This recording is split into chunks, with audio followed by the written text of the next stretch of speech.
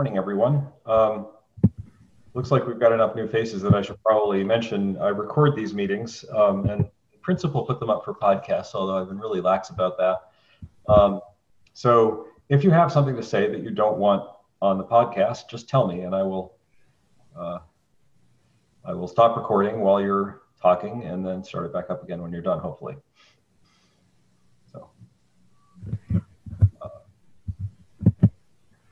just trying to see if there's anything I need to do, but I think we're good. So does anybody want to start off? Does anybody have anything exciting to talk about?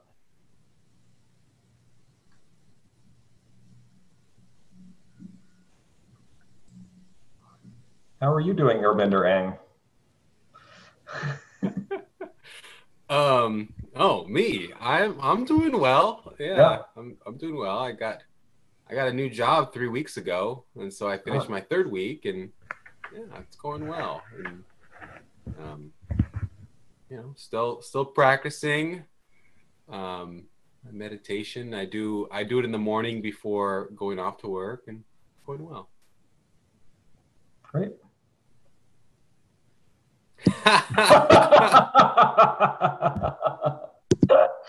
Yeah. The first time that Gilbert came on, there was another guy who came on who kind of looked like the character in the actual anime, and so it was like this weird dissonance that Gilbert was Airbender Aang, but there was this other guy who looked like Airbender Aang who wasn't. But yeah, we haven't seen him. So. I think there was some person who even had like Aang as their. We've had someone with Aang in their name, right? Yeah, I think so. Yeah, and so it just, but yeah, that's who I am. Yep. Well, and I go by it because I'd rather people say my actual name. They're looking at me and talking to me than right. I same thing I guess for with you, right? It's like it's Ted. And, yeah, I don't go by Abhayakara on the Zoom. That would be weird. So that's how you pronounce your Reddit handle. Yes. Yeah, it's Sanskrit. So actually, I'm probably not pronouncing it exactly right, but that's pretty close.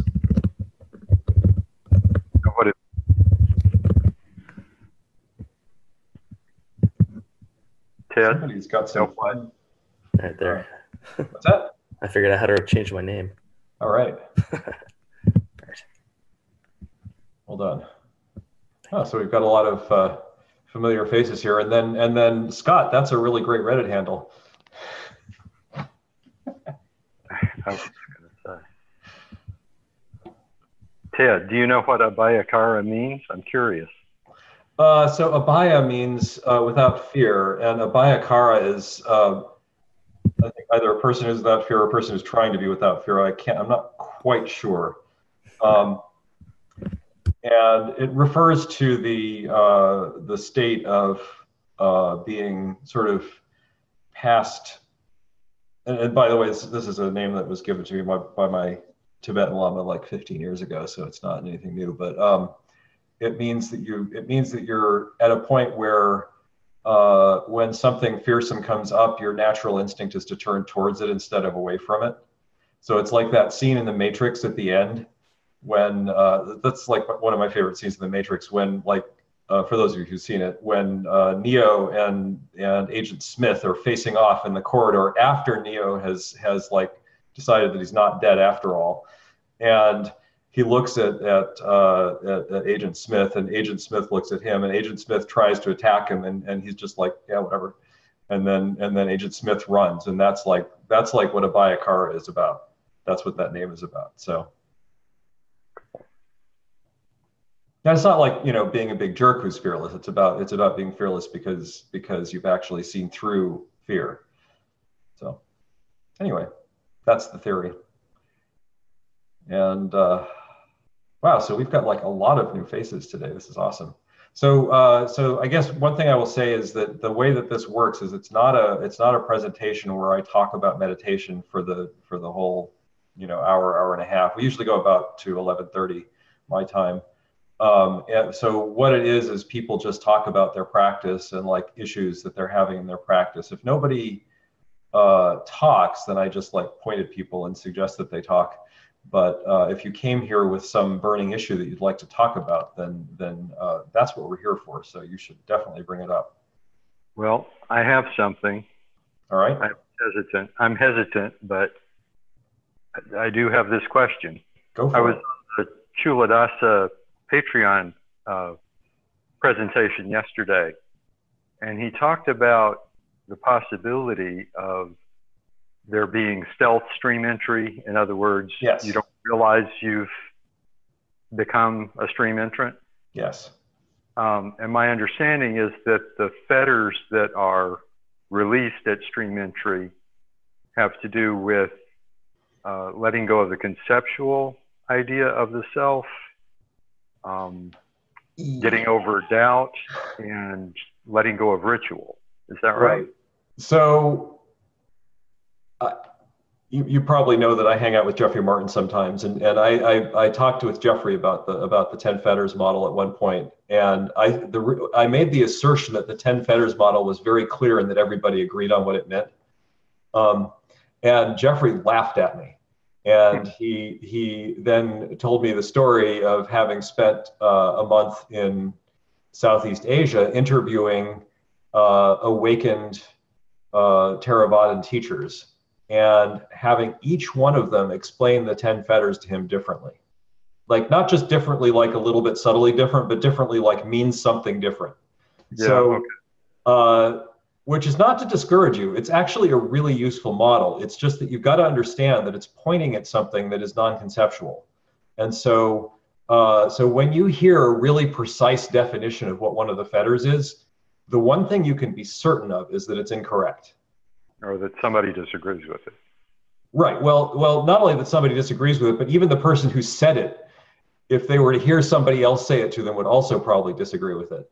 Oh, so they're trying to put something non-conceptual in conceptual terms. Yes. So, okay. So I can tell you what I think the first three fetters are, and it might help you. But my real question is, how do you diagnose stealth stream entry? Well, so so the way that that I think you diagnose it is if you haven't had stream entry, then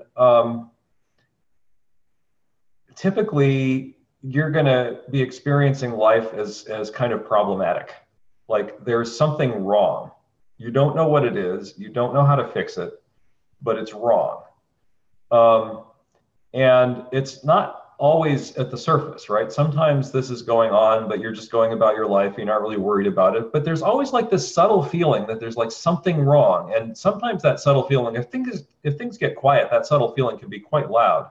And also, if things are going wrong in your life, that subtle feeling is completely unsubtle. After stream entry, it seems to be the case that although you can still feel anxiety and you can still even feel existential anxiety, it's less likely. And when you do feel it, it doesn't feel like it's like a deep problem. It more feels like it's,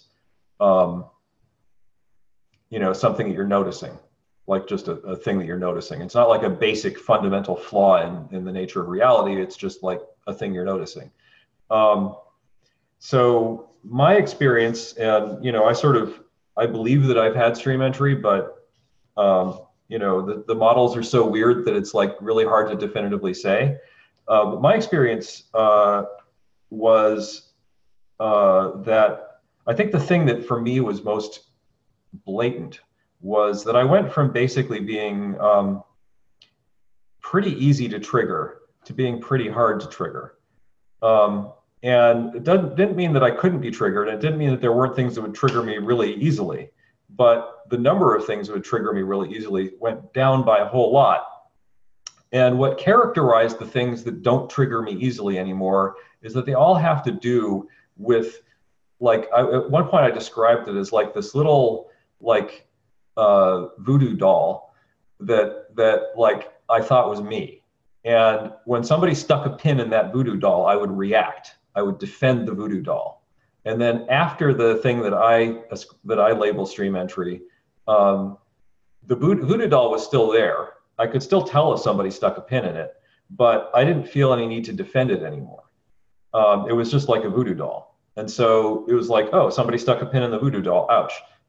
Okay, next thing, right? And so that was, to me, that was what changed that was obvious. But when I'm diagnosing someone else, what really helps me is to have known them beforehand, to have seen what their face was like, to have gotten to know the way their face was beforehand, and then see them afterwards. And you can see it in their face. And it's like, I think if you ask Chuladasa, he'd say the same thing. You can see that there's something that's fundamentally relaxed about them that wasn't relaxed before. But how do you personally diagnose your own stream entry or non-stream entry? It's funny because so the fetter of doubt does seem to drop, right? And the sense in which it dropped for me it was really clear to me after this happened that Dharma really does work. I still don't know whether there is such a thing as like a totally enlightened being who lives forever in a Buddha realm. I still don't know if there are past and future lives. I still don't know if karma works. It's very clear to me what karma is useful for, like very, very clear. I know exactly why the teaching in karma is so useful, but I don't know if karma actually works. I just know that the teaching is useful. And so it's that sense for me in which doubt dropped.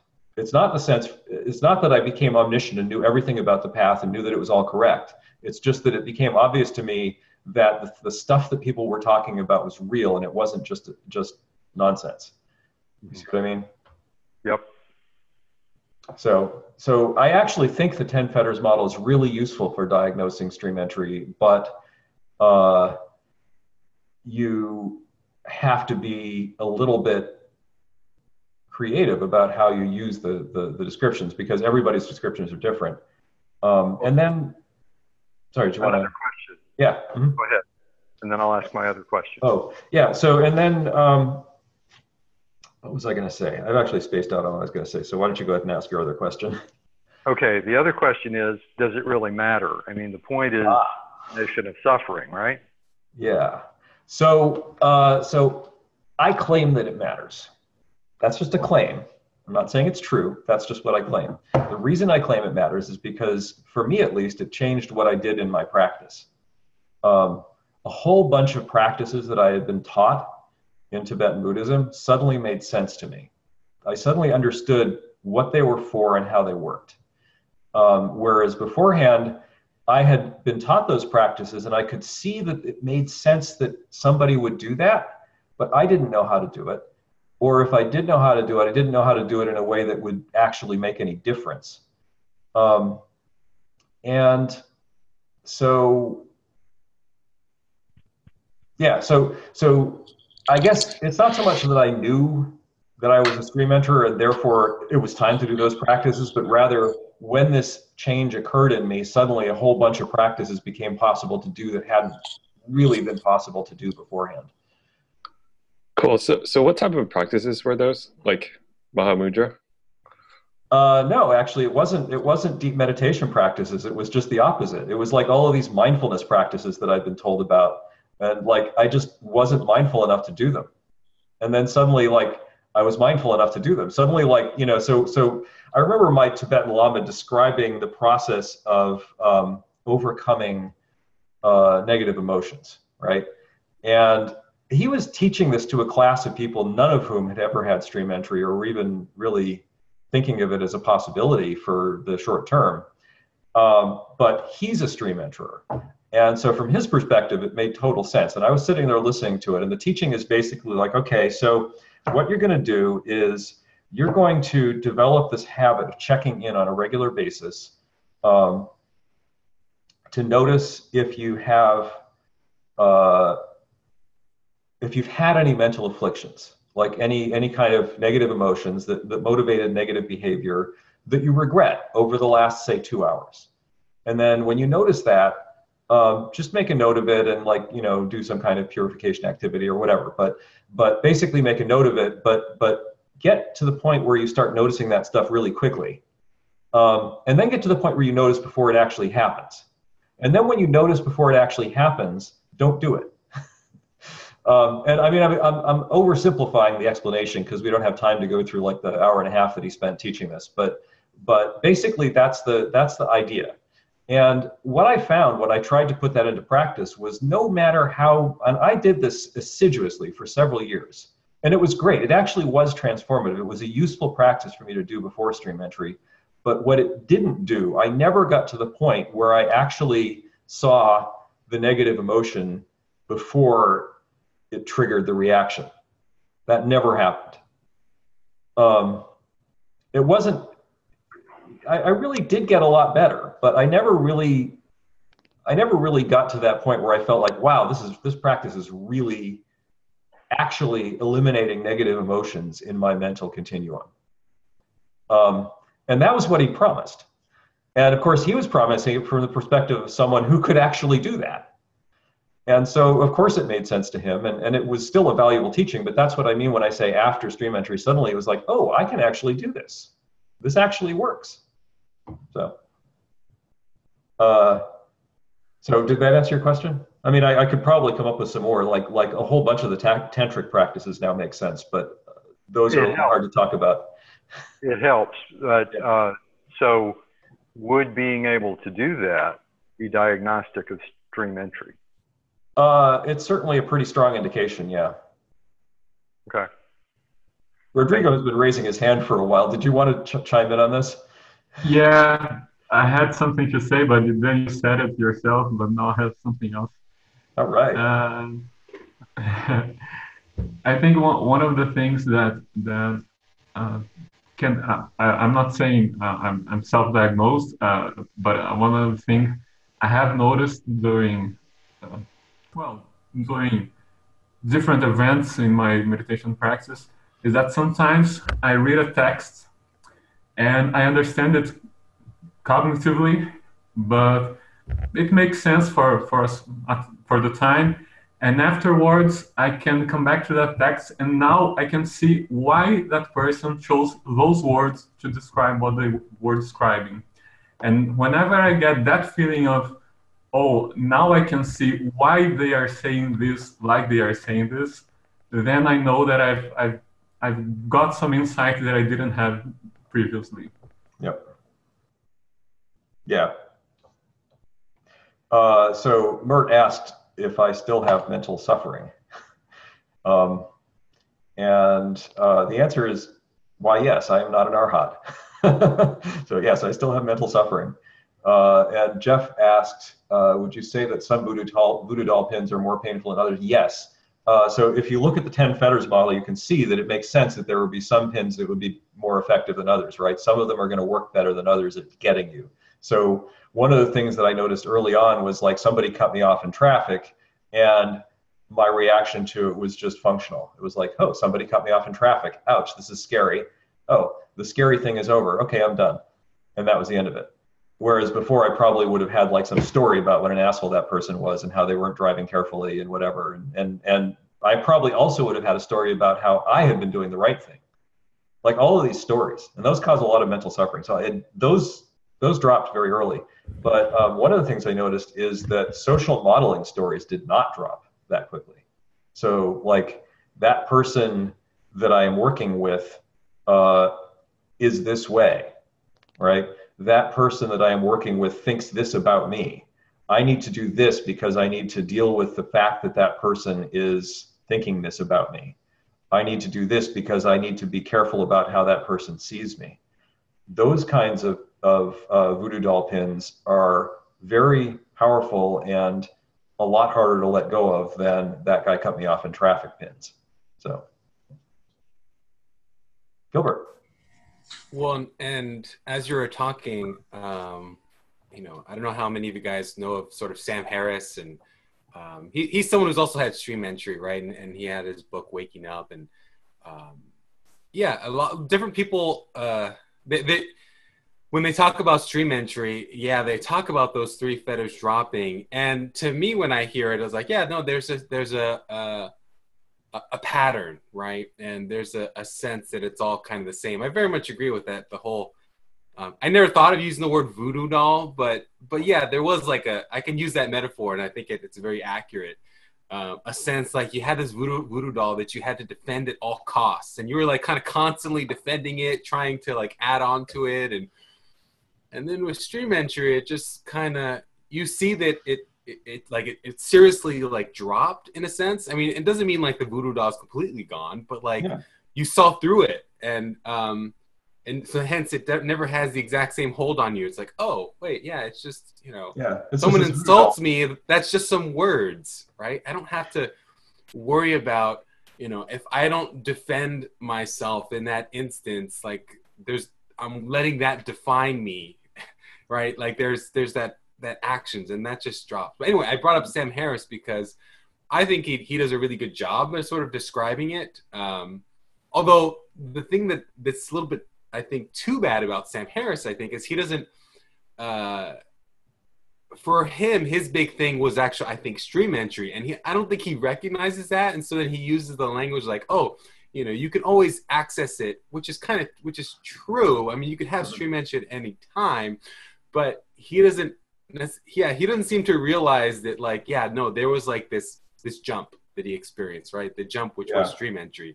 And then he has this whole thing like, oh yeah, you know, Vipassana is not good because it didn't get me stream entry, but what was it? I think it was Dzogchen or something. Dzogchen got me stream entry, and so that's the real deal. And it's like, well, I don't think so. Just because that's the way it worked for you. I mean, it's clear that people doing all sorts of other practices that got them stream entry. Yeah, you know, so you're talking about Waking Up, the book? Yeah. Yeah, so Andrea and I listened to that book in the car, I think about 3 or 4 months before we did the Finder's course. And it was really inspiring for us, but I had exactly the same reaction that you did, that like, but I didn't actually hear him saying, this is the only one that works. I kind of more heard him saying, this is the one that really worked well for me. You should try it because it worked well for me. But he also mentioned Headless Way and some other neat stuff. And I don't remember him totally dissing Vipassana. I think that he just said it didn't work for him. So yeah, he doesn't totally diss it, but he kind of says that, the way Vipassana, it's inferior, right? Yeah. Or there's a common trap that people get into with Vipassana. And he's just, I don't know, he's just talking about a common trap that people get because they're people and the way that their mind works, right? How do you break out of, a limiting kind of belief that's like so pervasive? I mean, that's kind of what he's trying to get at. And it's like, well, there's some shift has to happen. And, but yeah, I mean, in this podcast, he's got a bunch of debates with Joseph Goldstein, and they're going over this one thing, and he's got a little bit of a bone, sort of an axe to grind, right? A bone to pick with that, about that one point that Vipassana, there's something kind of inferior to it. He's quite a character. Yeah, he is. Yeah. Yeah, that was a good book anyway. It's definitely had the intended effect, because I think his intended effect was basically to get you to believe that you could do it. So I'm going to answer a couple questions from the chat if I can. Sam, do you want to? Yeah, go ahead. So I'd like to. So this might be a different perspective than you have, but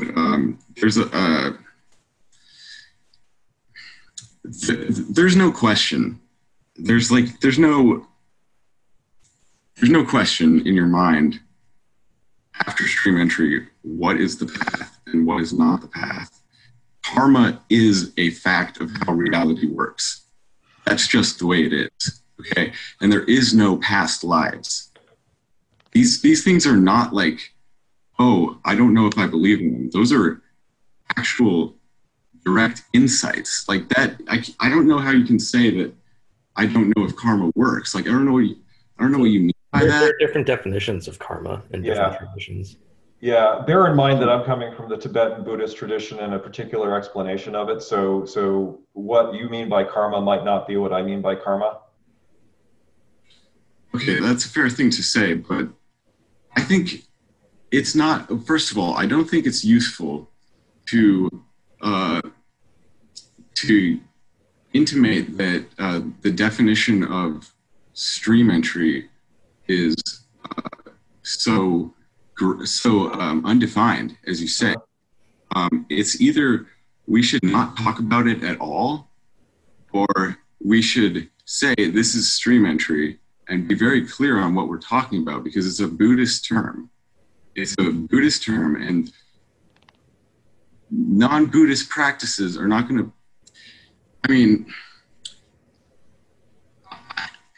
I have a problem with diluting definitions of things and not being clear on what the actual insight that attainment actually implies. Like there's a resoluteness of, how suffering works. Suffering, and the end of suffering.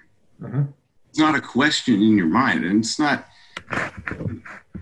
I'm not saying anything about anybody else, but as far as I'm concerned, there is a very clear path on how to end suffering, and there's no question about this. And this isn't something that you need to be told. For stream entry, you don't need advice on meditation. You know where to look for suffering, why it comes about, and how to end it. And I mean,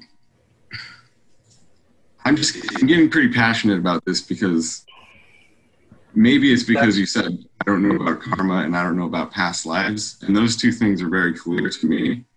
There's no such thing as a reincarnation. Me to be reincarnated. This is not like something that I'm like questioning. It's not something that's like. Hey, so Sam. Sorry. So yeah. do you mind, like, what's so I assume if you had stream entry, like, what's your practice like? Because I think Ted has a very different practice. So my practice is, my meditation practice, I do a lot of different insight practices depending on what TMI stage I'm at. But the main focus of my practice right now is craving, seeing craving and seeing karma arising from intentions based on unwholesome and wholesome intentions. And seeing how craving comes into it. That's how you end suffering, is you observe craving. There's no question about this. Like, I don't know why this is something that has to be explained like so in such a like fluffy way. It's like, it's very simple. Like after stream entry, it's very, very simple. Okay, this is a practice to end suffering, and it's very simple how that comes about. The four truths are very, very deeply ingrained in your mind. So there's no question about what we're doing here. After stream entry, you know what to do in meditation. You know what craving is. You know what aversion is. You have you're steering your own practice. So I still do buy the book TMI, but I mean, at a certain point, it starts steering itself. That's why they call it stream entry, because you've had these insights that are very obvious and clear, and they point the way forward. So, I mean, my practice at this point is mostly concentration-based. I do jhanas if I can get into them. Sometimes I can't, sometimes I can, but most of the time I can. And then I do insight practice. I do meditation on the mind, and I do realizing the witness. It's not about the practice. It's not about the technique. Yeah, so sorry, I don't want to hijack this. I mean, this is Ted's call, but I'm just wondering, like, I'm not going to sit back and pretend that, like, I agree with some of the things Ted said, because I don't. So I just mean like I was in practice, I was more like, what got you there? Is there an experience that like got you there? And I wonder if that's just a difference between like some people have soft landings, some people have like one like huge moment that they recall and stuff like that. So I did a lot of meta practice before stream entry, And that was what the causes and conditions for stream entry to occur.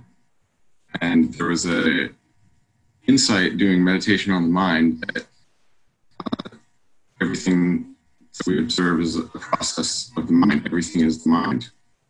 And after that insight, there was Magapala, the cessation, fruition. These things were all very clear, and they were very obvious, self-evident, no question about it, insights as to like, that is the way it is. Like, no question in my mind whatsoever. So once, I mean, it's like, you know that this self thing is a path that you put on, because you've seen it go away, literally. Like, everybody, like, the typical conditioning is this, I mean, it's an unconscious thing, and we can intellectually know that the self is an illusion. But when you see it disappear and see directly that it's impermanent, that erases any doubt in your mind as to whether there's a self. It's impossible to believe in a soul or a self or something that carries on after my death, because there's no such thing as me to begin with. So, Sam, can I ask a question? What I hear you saying is that the fetter that's cut at stream entry is not the conceptual belief in the self, but the actual experience of the self. Is that right?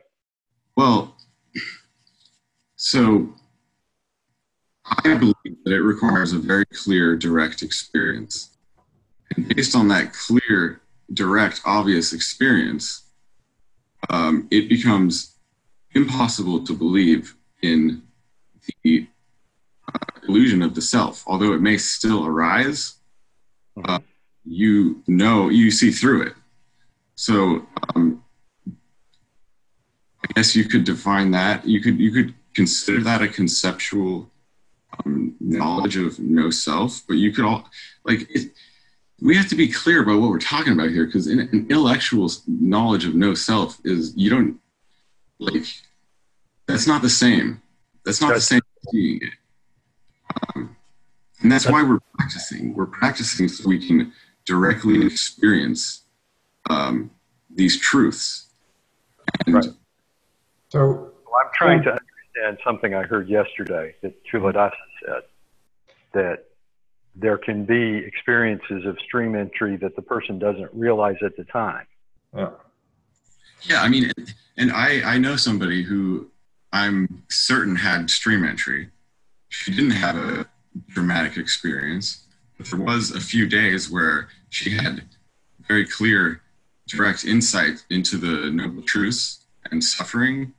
And it's very clear to me that she had stream entry. And it's very clear to her also.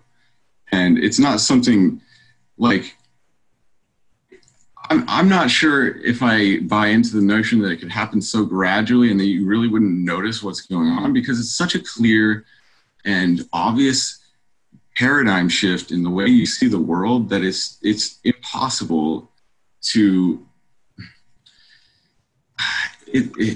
I just... Yeah. Can I point something out to you? I mean, I might be, yes. Yeah, you're kind of arguing about semantics here, and I think that you're arguing about internal experience, or that is to say, you're not the one who's arguing, but the argument here is actually about semantics and not about internal experience.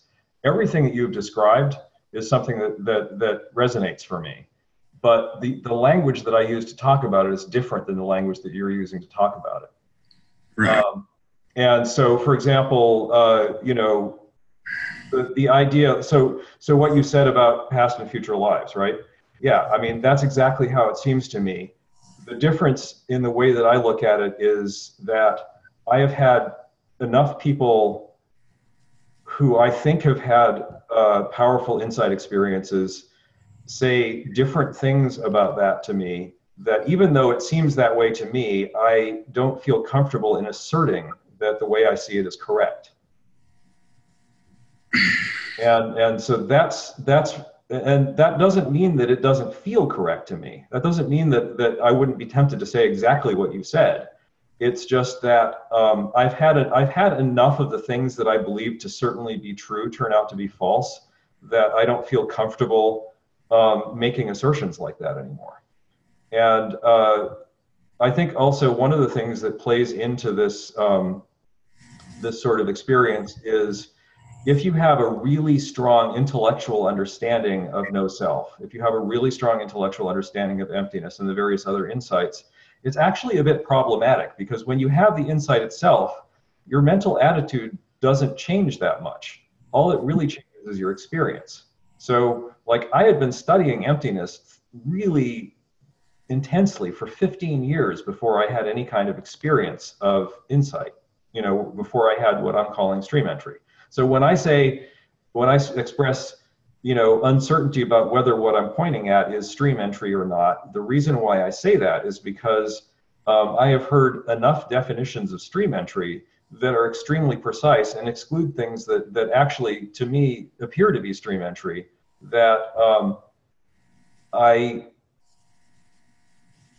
whether what I experienced with stream entry was stream entry depends on which definition of stream entry you accept. If your definition of stream entry, and so for example, I had a Tibetan Lama whose definition of stream entry is, you sit down on the cushion, for 20 minutes you have a cessation. When you come out of the cessation, you experience bodhicitta directly. A light comes out of your heart and touches every living being in the entire universe.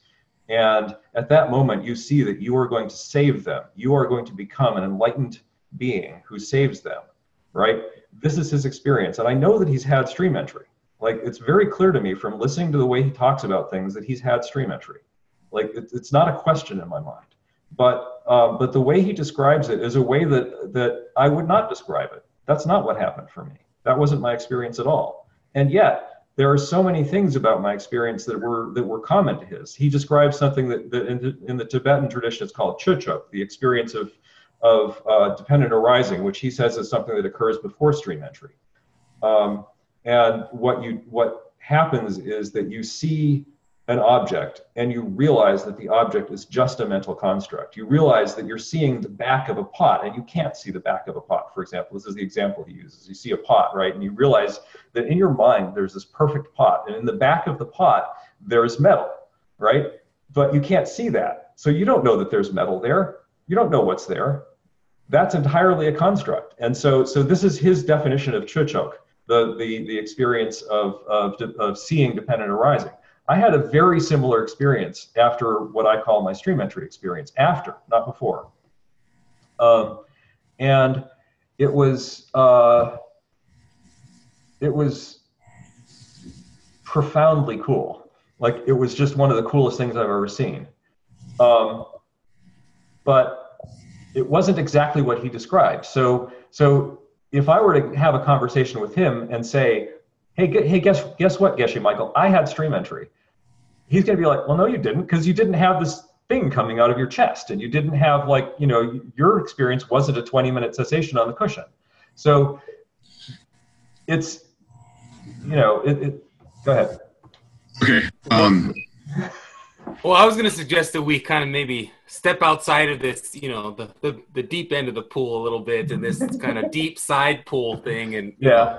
Well, and, let me just say that I understand what you're saying, and I think that more of my disagreement comes with the way this is manifesting in terms of the usefulness of explaining something to someone. I think in your explanation, focusing way too much on the result instead of what the actual how to get there is, and I don't think that's very useful.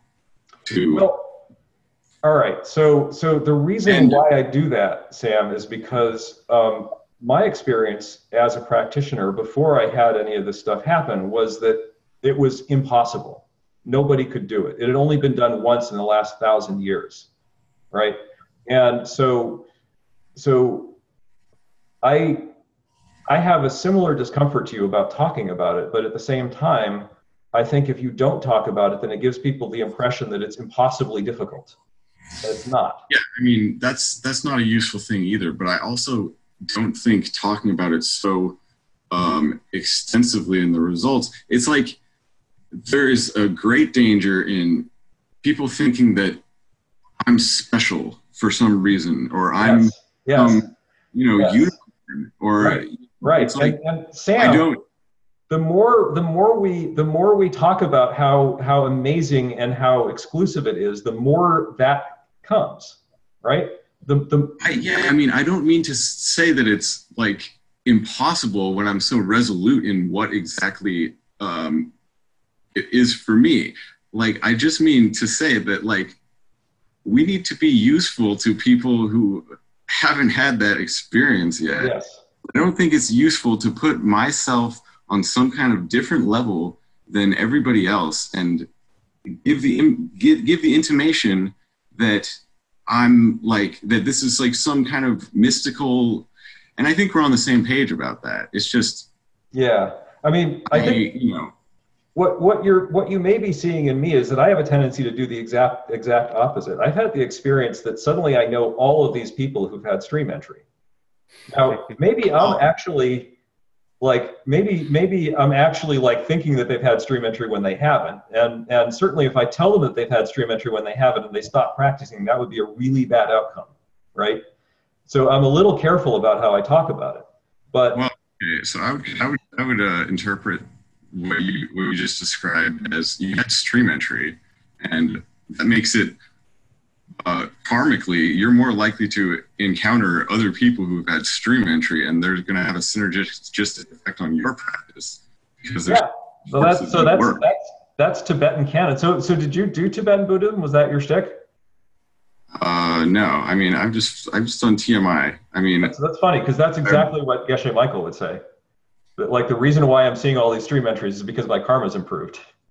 Yeah, I mean, that's kind of like, I think that's why they call it stream entry, is because suddenly things start aligning and things start making more and more sense, and it's like you're not riding the raft, and you're, I think I know what you mean. It's just like I had to express. Yeah, no, it's we need to be a little more. I think we need to just pay attention to the usefulness of what we're saying. Yeah. Yeah, and by the way, in case it's not clear, I really appreciate you doing that, because I actually think it's kind of, it's good to have arguments like this, because I think that the truth is not something that exists here or exists there, really. And to have an argument about it actually helps not only you and I in our experience of whatever this is we're experiencing, but also helps the people who are watching the argument, as long as they don't think that we're mad at each other about this. Yeah, I mean, it's like, I think different people have different practices, so they do things in a different way. There are multiple practices that lead to stream entry, but I also think that there are practices that lead to states that aren't stream entry that people mistake for stream entry. And I think part of the thing that makes it unclear and makes it a gray area is that people have different experiences that led to stream entry, and therefore they frame things differently and talk about them differently.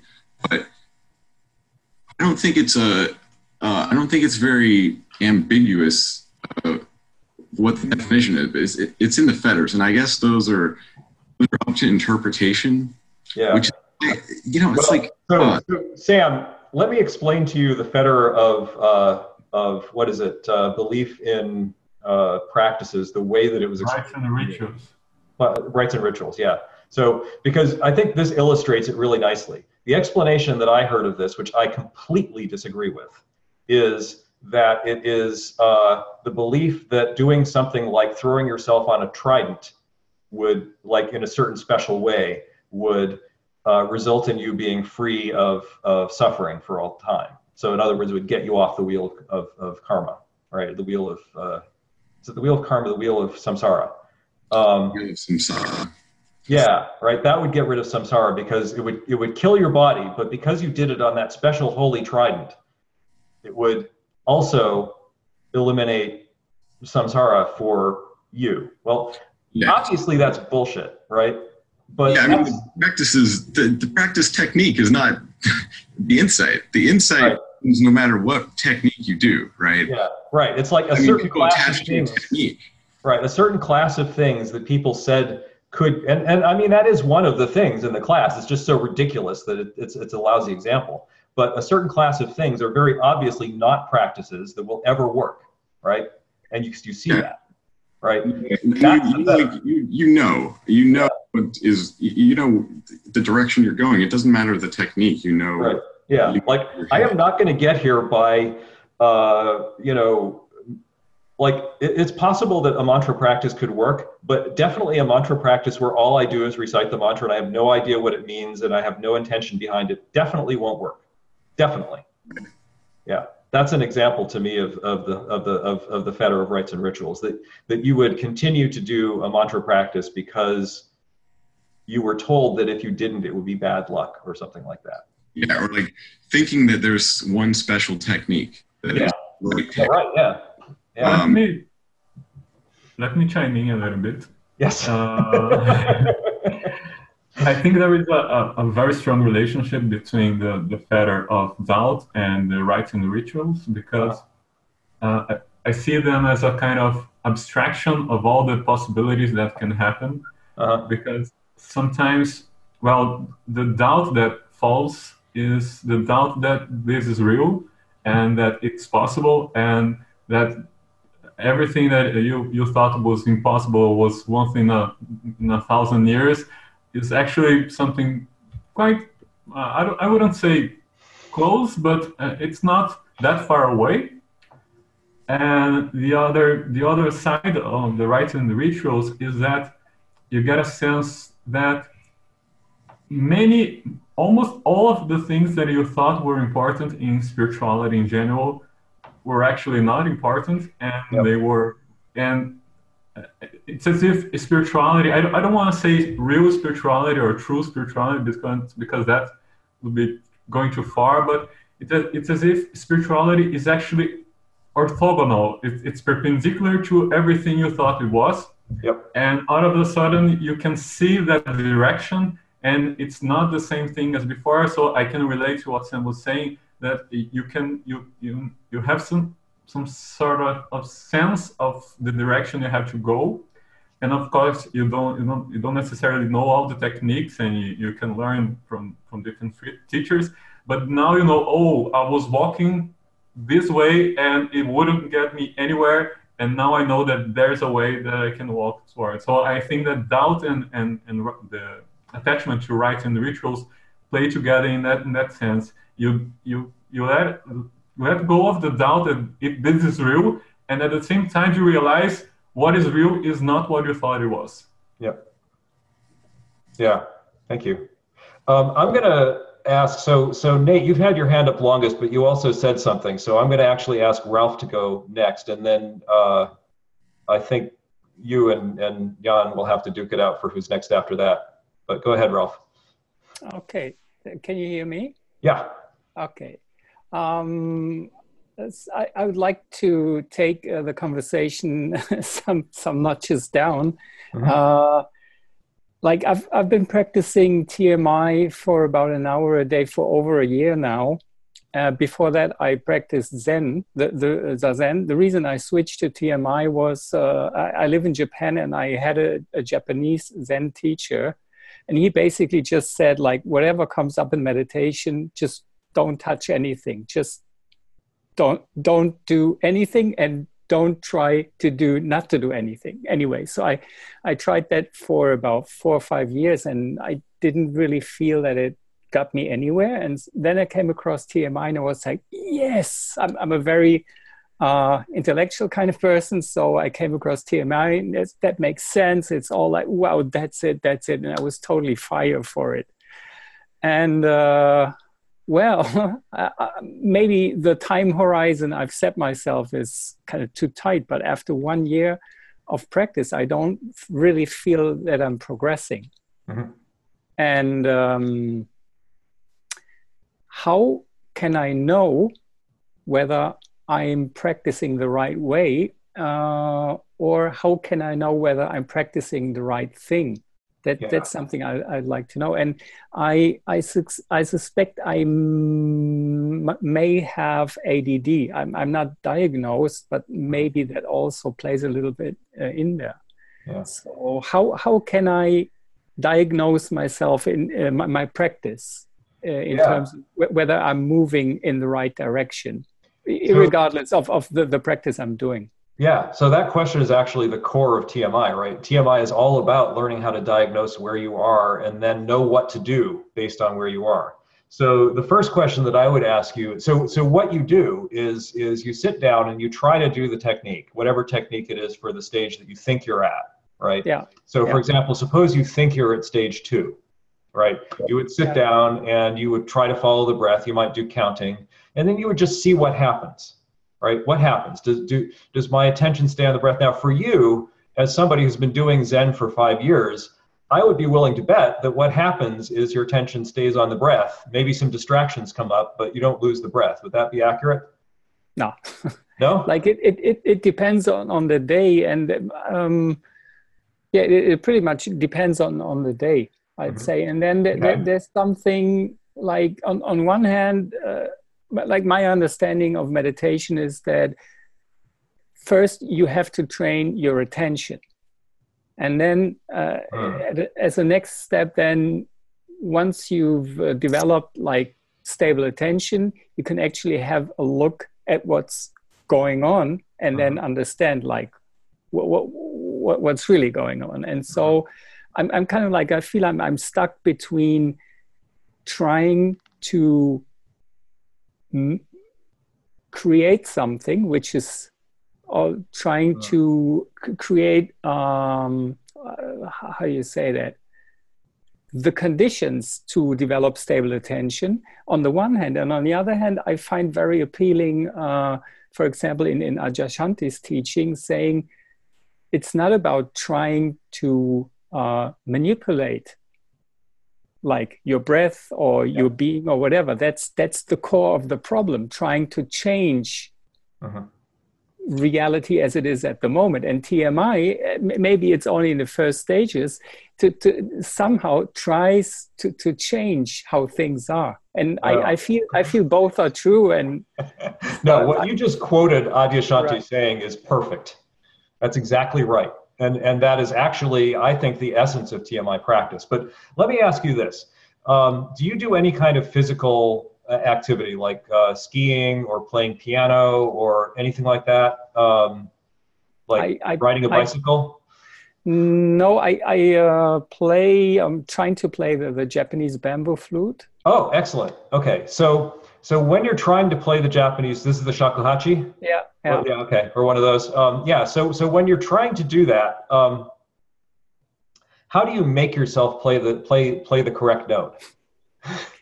Yeah. Right? Yeah. I have to show up.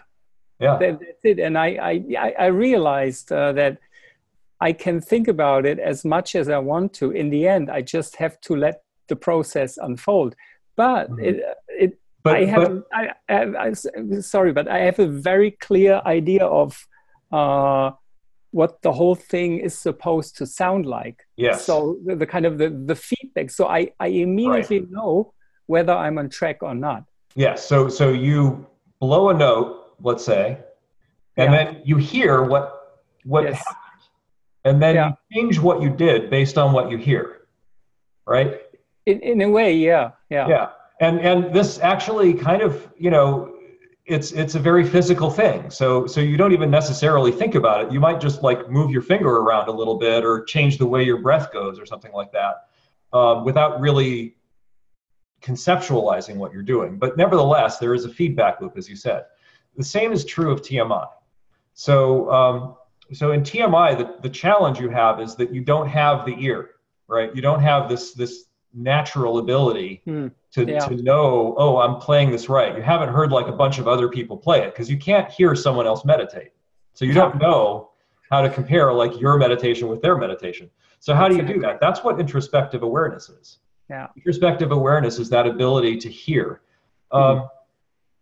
And so I don't know if I'm going to share a blog post with you. I kind of feel bad about sharing blog posts because it's like, go read this other thing that you've already read a million things. But I've read some of your blog posts, and okay, they're maybe you've seen this one. Very helpful. Yeah.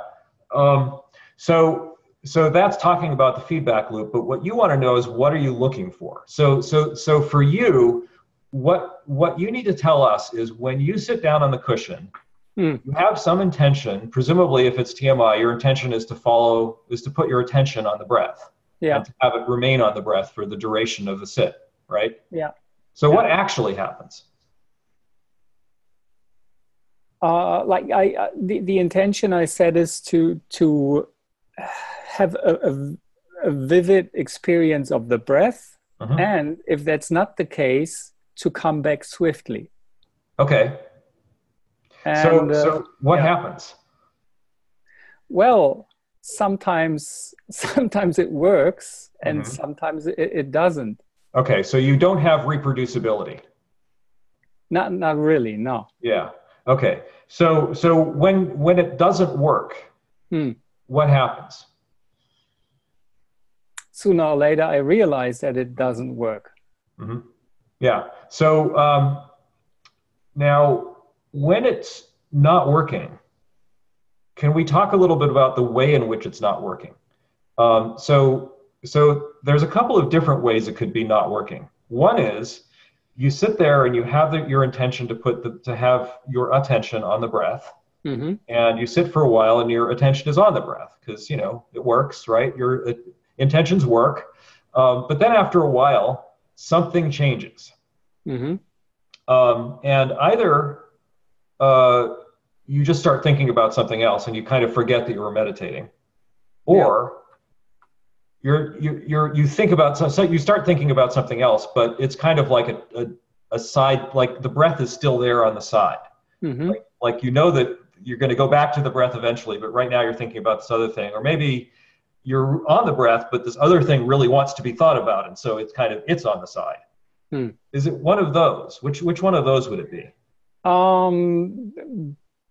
What happens often is that I can see my mind kind of sliding over the raw sensations of the breath and kind of like going into dreamland. So it feels like the raw sensations of the breath are being used and then overlaid with some kind of CG, which has nothing to do with the breath, but the breath seems to trigger like the mind activity.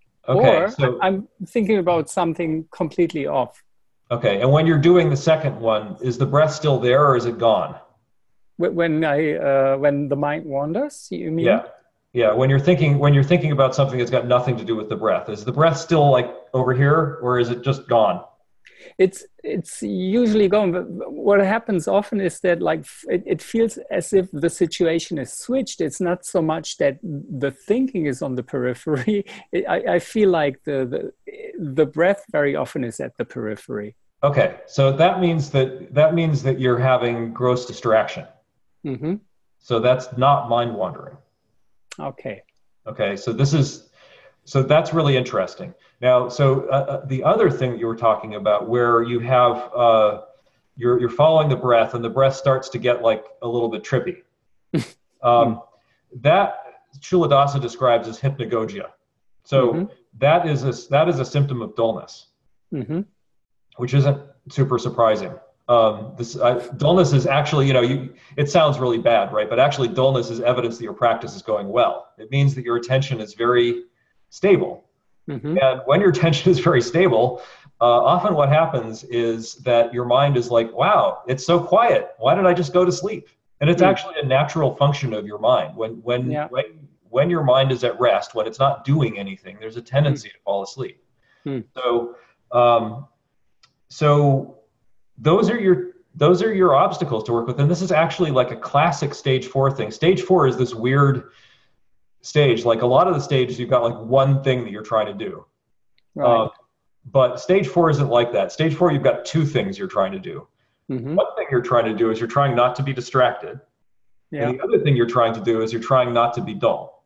So So stage 4 tends to be like this thing. I describe it as like you're sitting in a car, but you let go of the steering wheel. And so it's like the steering wheel is just like going, you're all over the road. You're still on the road. You're kind of all over the road. Because like, 1 minute you're like steering over in the direction of distraction, and then you correct for that, and suddenly you're steering over in the direction of dullness, and then maybe you come out of dullness and you get distracted again. So it's what's going on is that you're kind of playing with the mental energy there. Right. So for the distraction part, the practice that you would probably, I would suggest that you do, you're probably already doing sort of the intentional part of the practice correctly. But the thing that you might be missing is when you notice that you've become distracted. Yeah. What do? What intention do you set then? And so if you're experiencing gross distraction, which it sounds like you are, then the way that you address that is to start noticing the subtle distraction that was the seed of the gross distraction before it becomes the gross distraction. So when you notice that that you're in gross distraction, so you have this like, whoa, oh yeah, here I am, I'm in gross distraction. All right, I am going to try to notice the subtle distraction that becomes the next gross distraction. Yeah. To catch it earlier on. Yes. Exactly. So that's the skill that you're trying to develop at this point. Yeah. The other side is it seems like you have good enough introspective awareness about dullness that you can tell when it's happening, right? So you have this experience that you're following the breath, and suddenly the breath just gets kind of like trippy. So when you notice the breath getting trippy, that is a very clear indication that you're in dullness. And it's actually a good early indication that you're in dullness. So it's great that you're having that experience and not the experience of like, the Zen lurch, they call it, right? You're falling asleep. Right. So this is probably because you did Zen for 5 years, right? Now you know how to not fall asleep in meditation. The Zen lurch actually is something, now talking about it, I realize that's something I've overcome in TMI. Yeah, so progress. So, I had another question, like, because I found it really difficult to tell whether I'm progressing or not. I bought myself a Muse, and just kind of to get some kind of objective data. And my question is, what do you guys think about this for stage 3 or 4? Like, Ralph, I have an opinion on that, and it's a long opinion. Sure. I think that is totally useless garbage. It's not helping anyone. Right. And that's just entertaining your intellectual mind, and it's fucking useless. So you got any supporting examples, reasons, evidence? So I want to say that the results of the practice are reduced suffering. If you are experiencing less suffering than when you started, your practice is working. And Ted did a very good job of describing the technique of stage 4, which he can do better than anybody else I know, and I have problems. And that's all great. It's really simple. You just do the practice, and if you're suffering less, you're doing it right. And the less that you can think about the practice, the better. If you're thinking about the practice and not doing the practice, that's not useful. It's doing the practice that's useful. So it's more like just basically shut up and do it and see what happens, Like, dude, mellow out, man. No, I'm passionate about this. Yes. Sam has found his passion here. Yeah. I see people falling into this trap, and I gotta say something. I don't use any feedback with it. So my question basically is kind of like, I use it from time to time, and I look at the data after the sit is over. So my question basically is, if the data it gives about being calm, if that translates to some degree to the skills I'm trying to develop at my stage. So about the relationship between them. I'm sure you're getting data that does correspond to a certain state.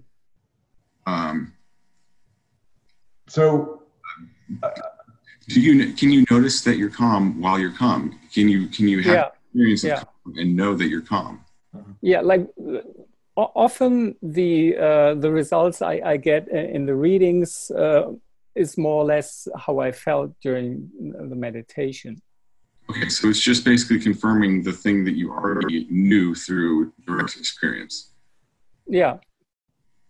But because I can look at it and then look at the data, I find it easier kind of like to like it's a kind of confirmation. Okay, so has data ever not agreed with your direct experience? Pardon? Is the data that you get from the music ever agreed with your experience? Sometimes that's the question. Like sometimes when I do the body scanning technique, it seems to be slightly off. So maybe it thinks that the attention in body scanning is something like mind wandering or what have you. So it's interesting you mentioned that you're doing body scanning. Do you feel like that's effective for you? I've tried it several times, and when I'm alert, it's it seems to be okay. Mm-hmm. But that's not my main practice. I just tried it because I felt like my practice isn't going anywhere. So I just thought I might give it a try. So I think that I'm going to sort of half agree and half disagree with what Sam just said. I think that it is actually useful to track what's going on. But what I would suggest you do, rather than using the Muse, because I think the problem with the Muse is that it's probably going to read dullness as calm, and so that's not that useful. So I would, and by the way, Jeffrey Martin did a bunch of experiments with the Muse and decided it was useless also. So he collected a lot of actual, like detailed data from a bunch of participants in a study. So I don't know if he would say it was completely useless, but it basically wasn't that useful. So what I would suggest you do instead is just keep a journal. Just write down like what happened today in practice, and what was I trying to do? How did that go? What things happened that I wasn't expecting to happen?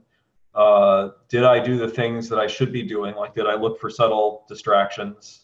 The other thing I wanted to mention about dullness is when you notice that you have dullness, check your awareness to make sure your awareness is broad. Understand that stuff that's happening in awareness is not a distraction. It's just happening in awareness, and that's okay. You don't need to make that not happen. And there's a tendency for meditators to think that anything that's happening in awareness is something that should be ignored, but that's actually not useful. If you just go through the stages, there'll be a point in stage 6 where you're ignoring subtle distractions, but at that point you have a much clearer idea of what a subtle distraction is, and so you know what to ignore. Whereas right now, if you try to ignore what you think are subtle distractions, you might well be shutting down awareness. So do that correction. So anyway, in your journal, just like, write down, like, this is what happened today in my practice.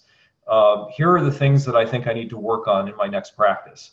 And then the next day you pick up the journal, you read what you wrote yesterday, or if you're practicing multiple times a day, you get the idea.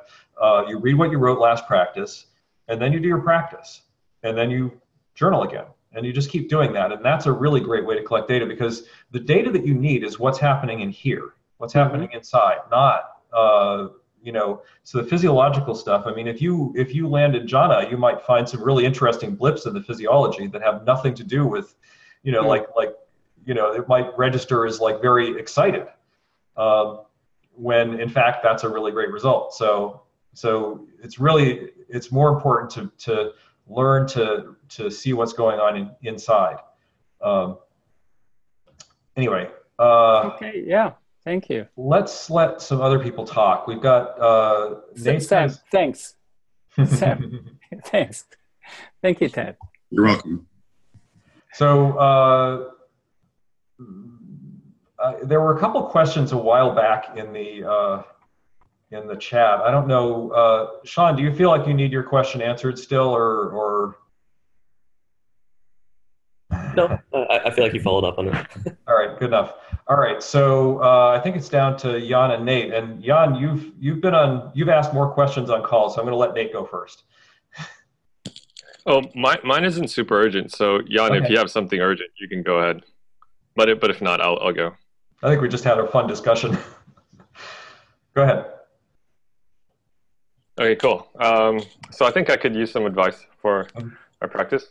And basically, it's without going into too much history. Once I got like some more insights, especially in stage 7, and I'd even say like early stage 8. So there were like a lot of interesting, like the most interesting ones were like emptiness and sort of like no self. And I do sort of agree with Sam that like I didn't have a Magapala, but I do sort of agree when you see like the no self, like you have an insight into that sort of like, oh, everything shatters. Like you can't really go back into seeing things the old way. You could like, pray and pretend like it didn't happen, or like that's not true. But like somewhere in the back of your mind, it's like, no, that's you. There ain't no fooling this one. But yep.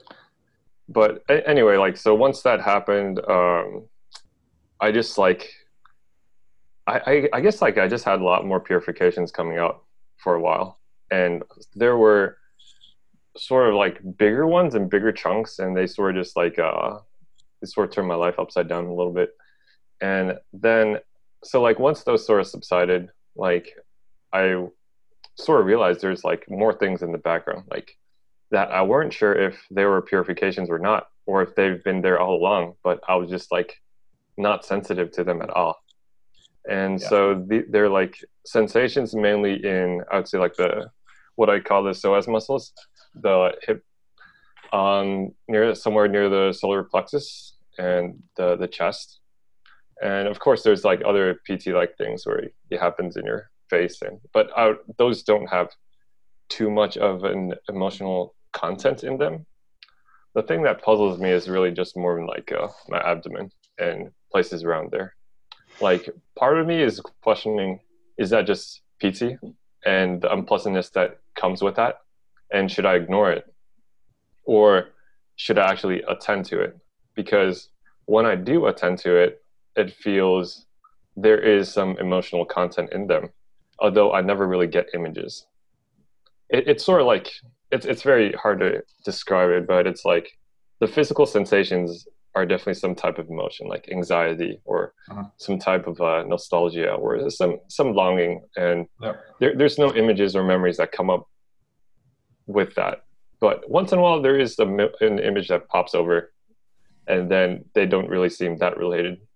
And I just found it interesting. But yeah, that's sort of, I don't know. And by the way, like if I attend to them, I'm not able to sustain like that level of stability of attention. It's, I would say, like more stage 4, stage 5-ish, and things are very murky. That's interesting. So they appear to you when you're doing the stage 7 practice or the stage 8 practice, and then if you shift your attention to them, the practice collapses a little bit. Oh, okay. So sorry. I was in stage 7, 8 when I had those insights. After those, like when purifications are very violent, there's no sustaining like that level. But let's say if now once those subsided, I can like it sort of depends on the day. Some days I'm like stage 6.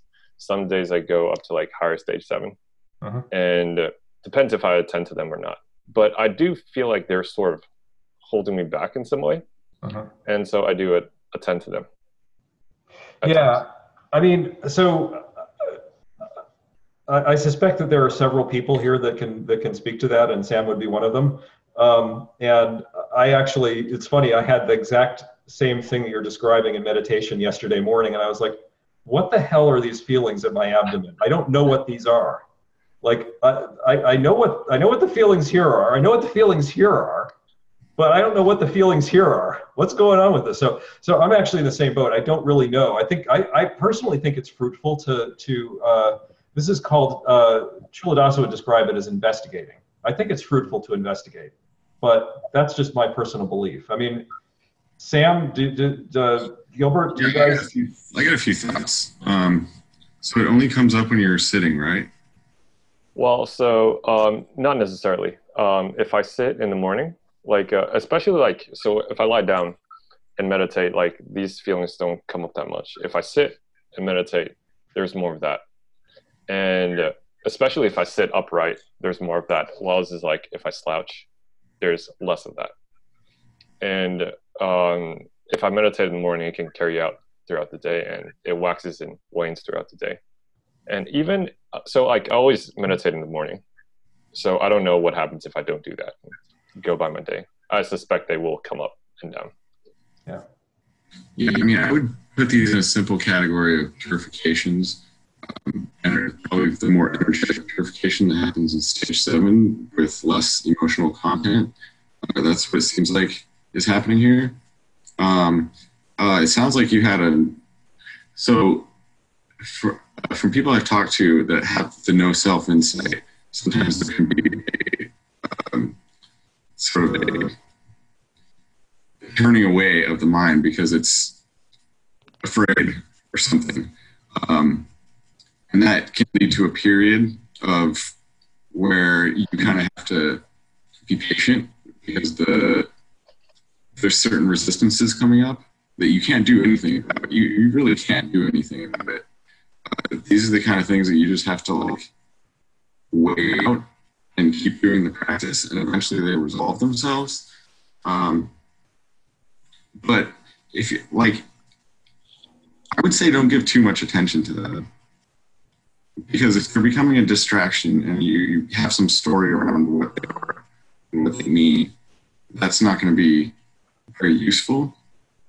I would say if you're in stage 4, do the stage 4 practices. If you're in stage 7, treat them as a distraction. You can do certain physical practices like Qigong is good for working with energetic blockages and things like that. But I hope that's useful. Oh yeah, no, that totally is. And like, I've definitely tried to investigate and play with it in different ways. Like I could use it as a samatha object. I can use it as a vipassana object. Like I can look at the sensations and if I really focus on the suffering aspect of it, like after a while you can sort of dissolve the suffering aspect, and what's left is just like pure vibrations that are like lower. Yeah, than what they that's normally. very good. That's what you want to. That's good. And I wouldn't pay too like after you have the after a certain point, lull in your practice and you're previously at a higher stage, it's almost like I think there's a certain point where it doesn't matter what's happening on the cushion. It really doesn't matter. It's almost just a matter of waiting it out and having faith that things are going to resolve. And it's really not important after a certain point because you've already penetrated the object, right? Clearly. And you're still able to do that.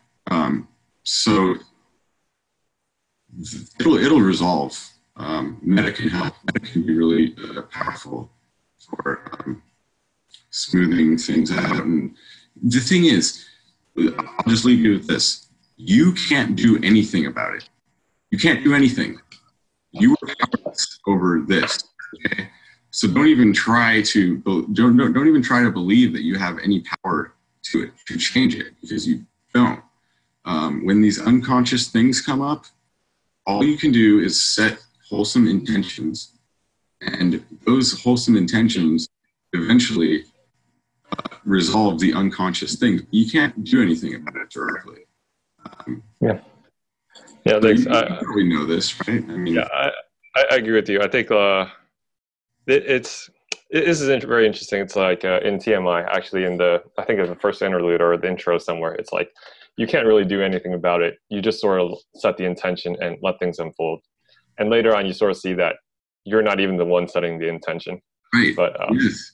yeah, you see through the intention itself, and it's like, damn.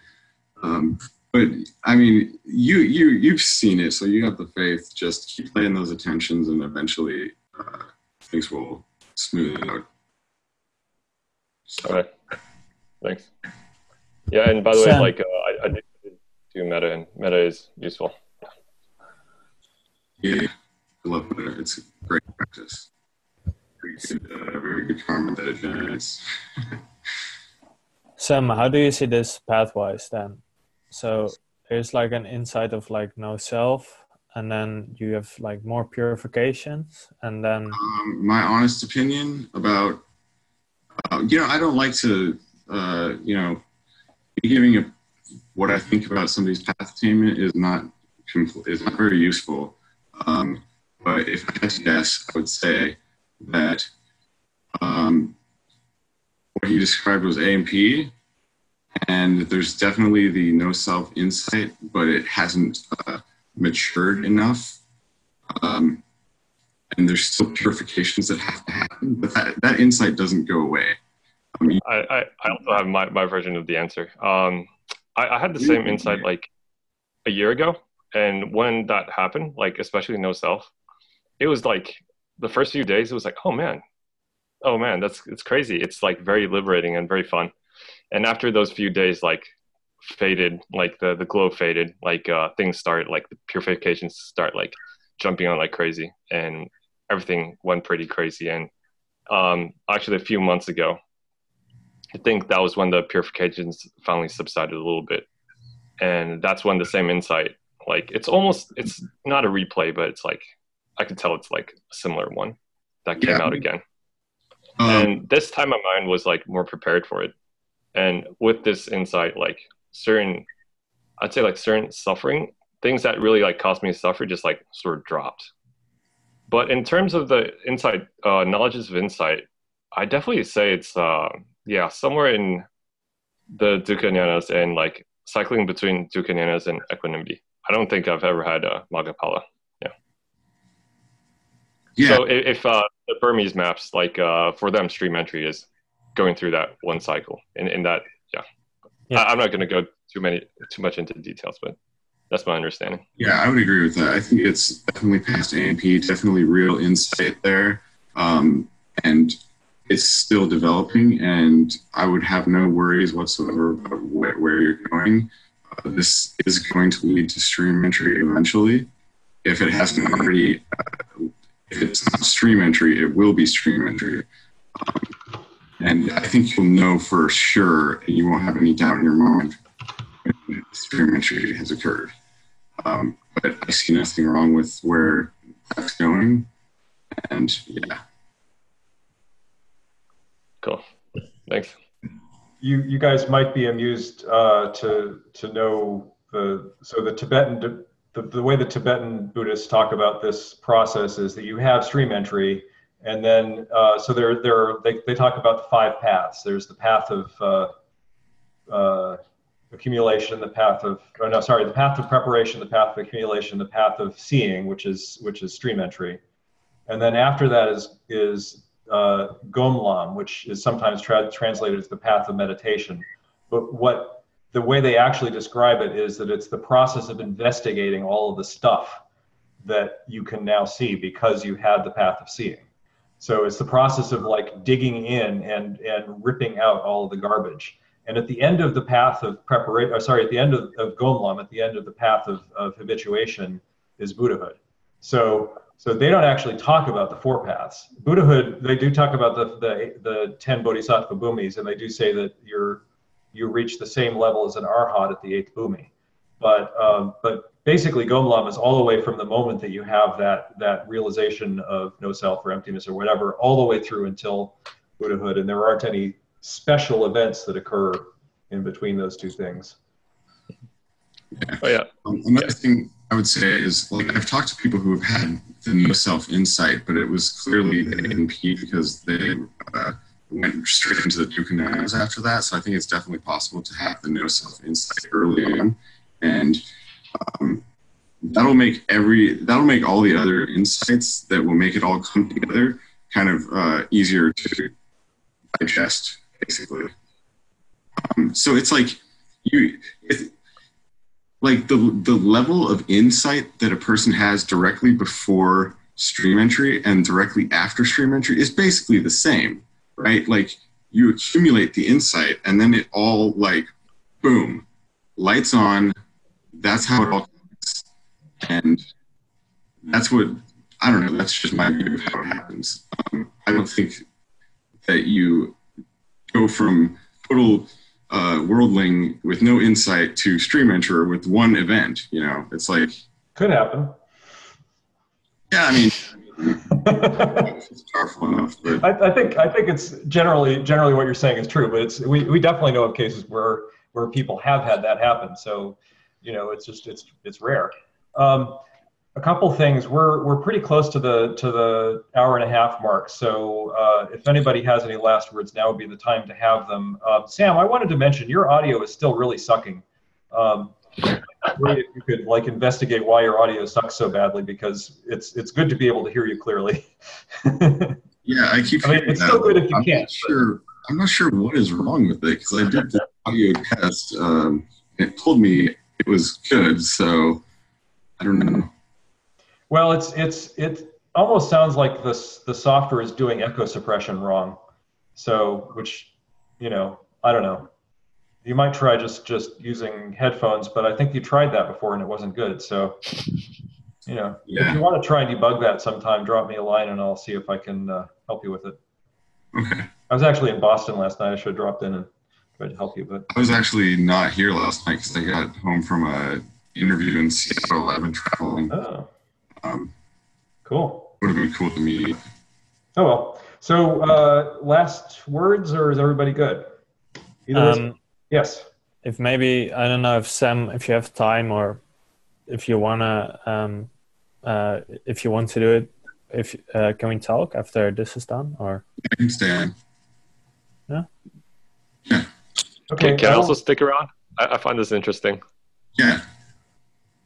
Do you guys want me to noon? But I can definitely stick around for a little bit. Do you guys want me to continue to record, or should I stop that? You can stop it. Okay. All right. Have fun. I'm going to take off. Thanks, Ted. Yep. Thanks, Good to Ted. see you. See you.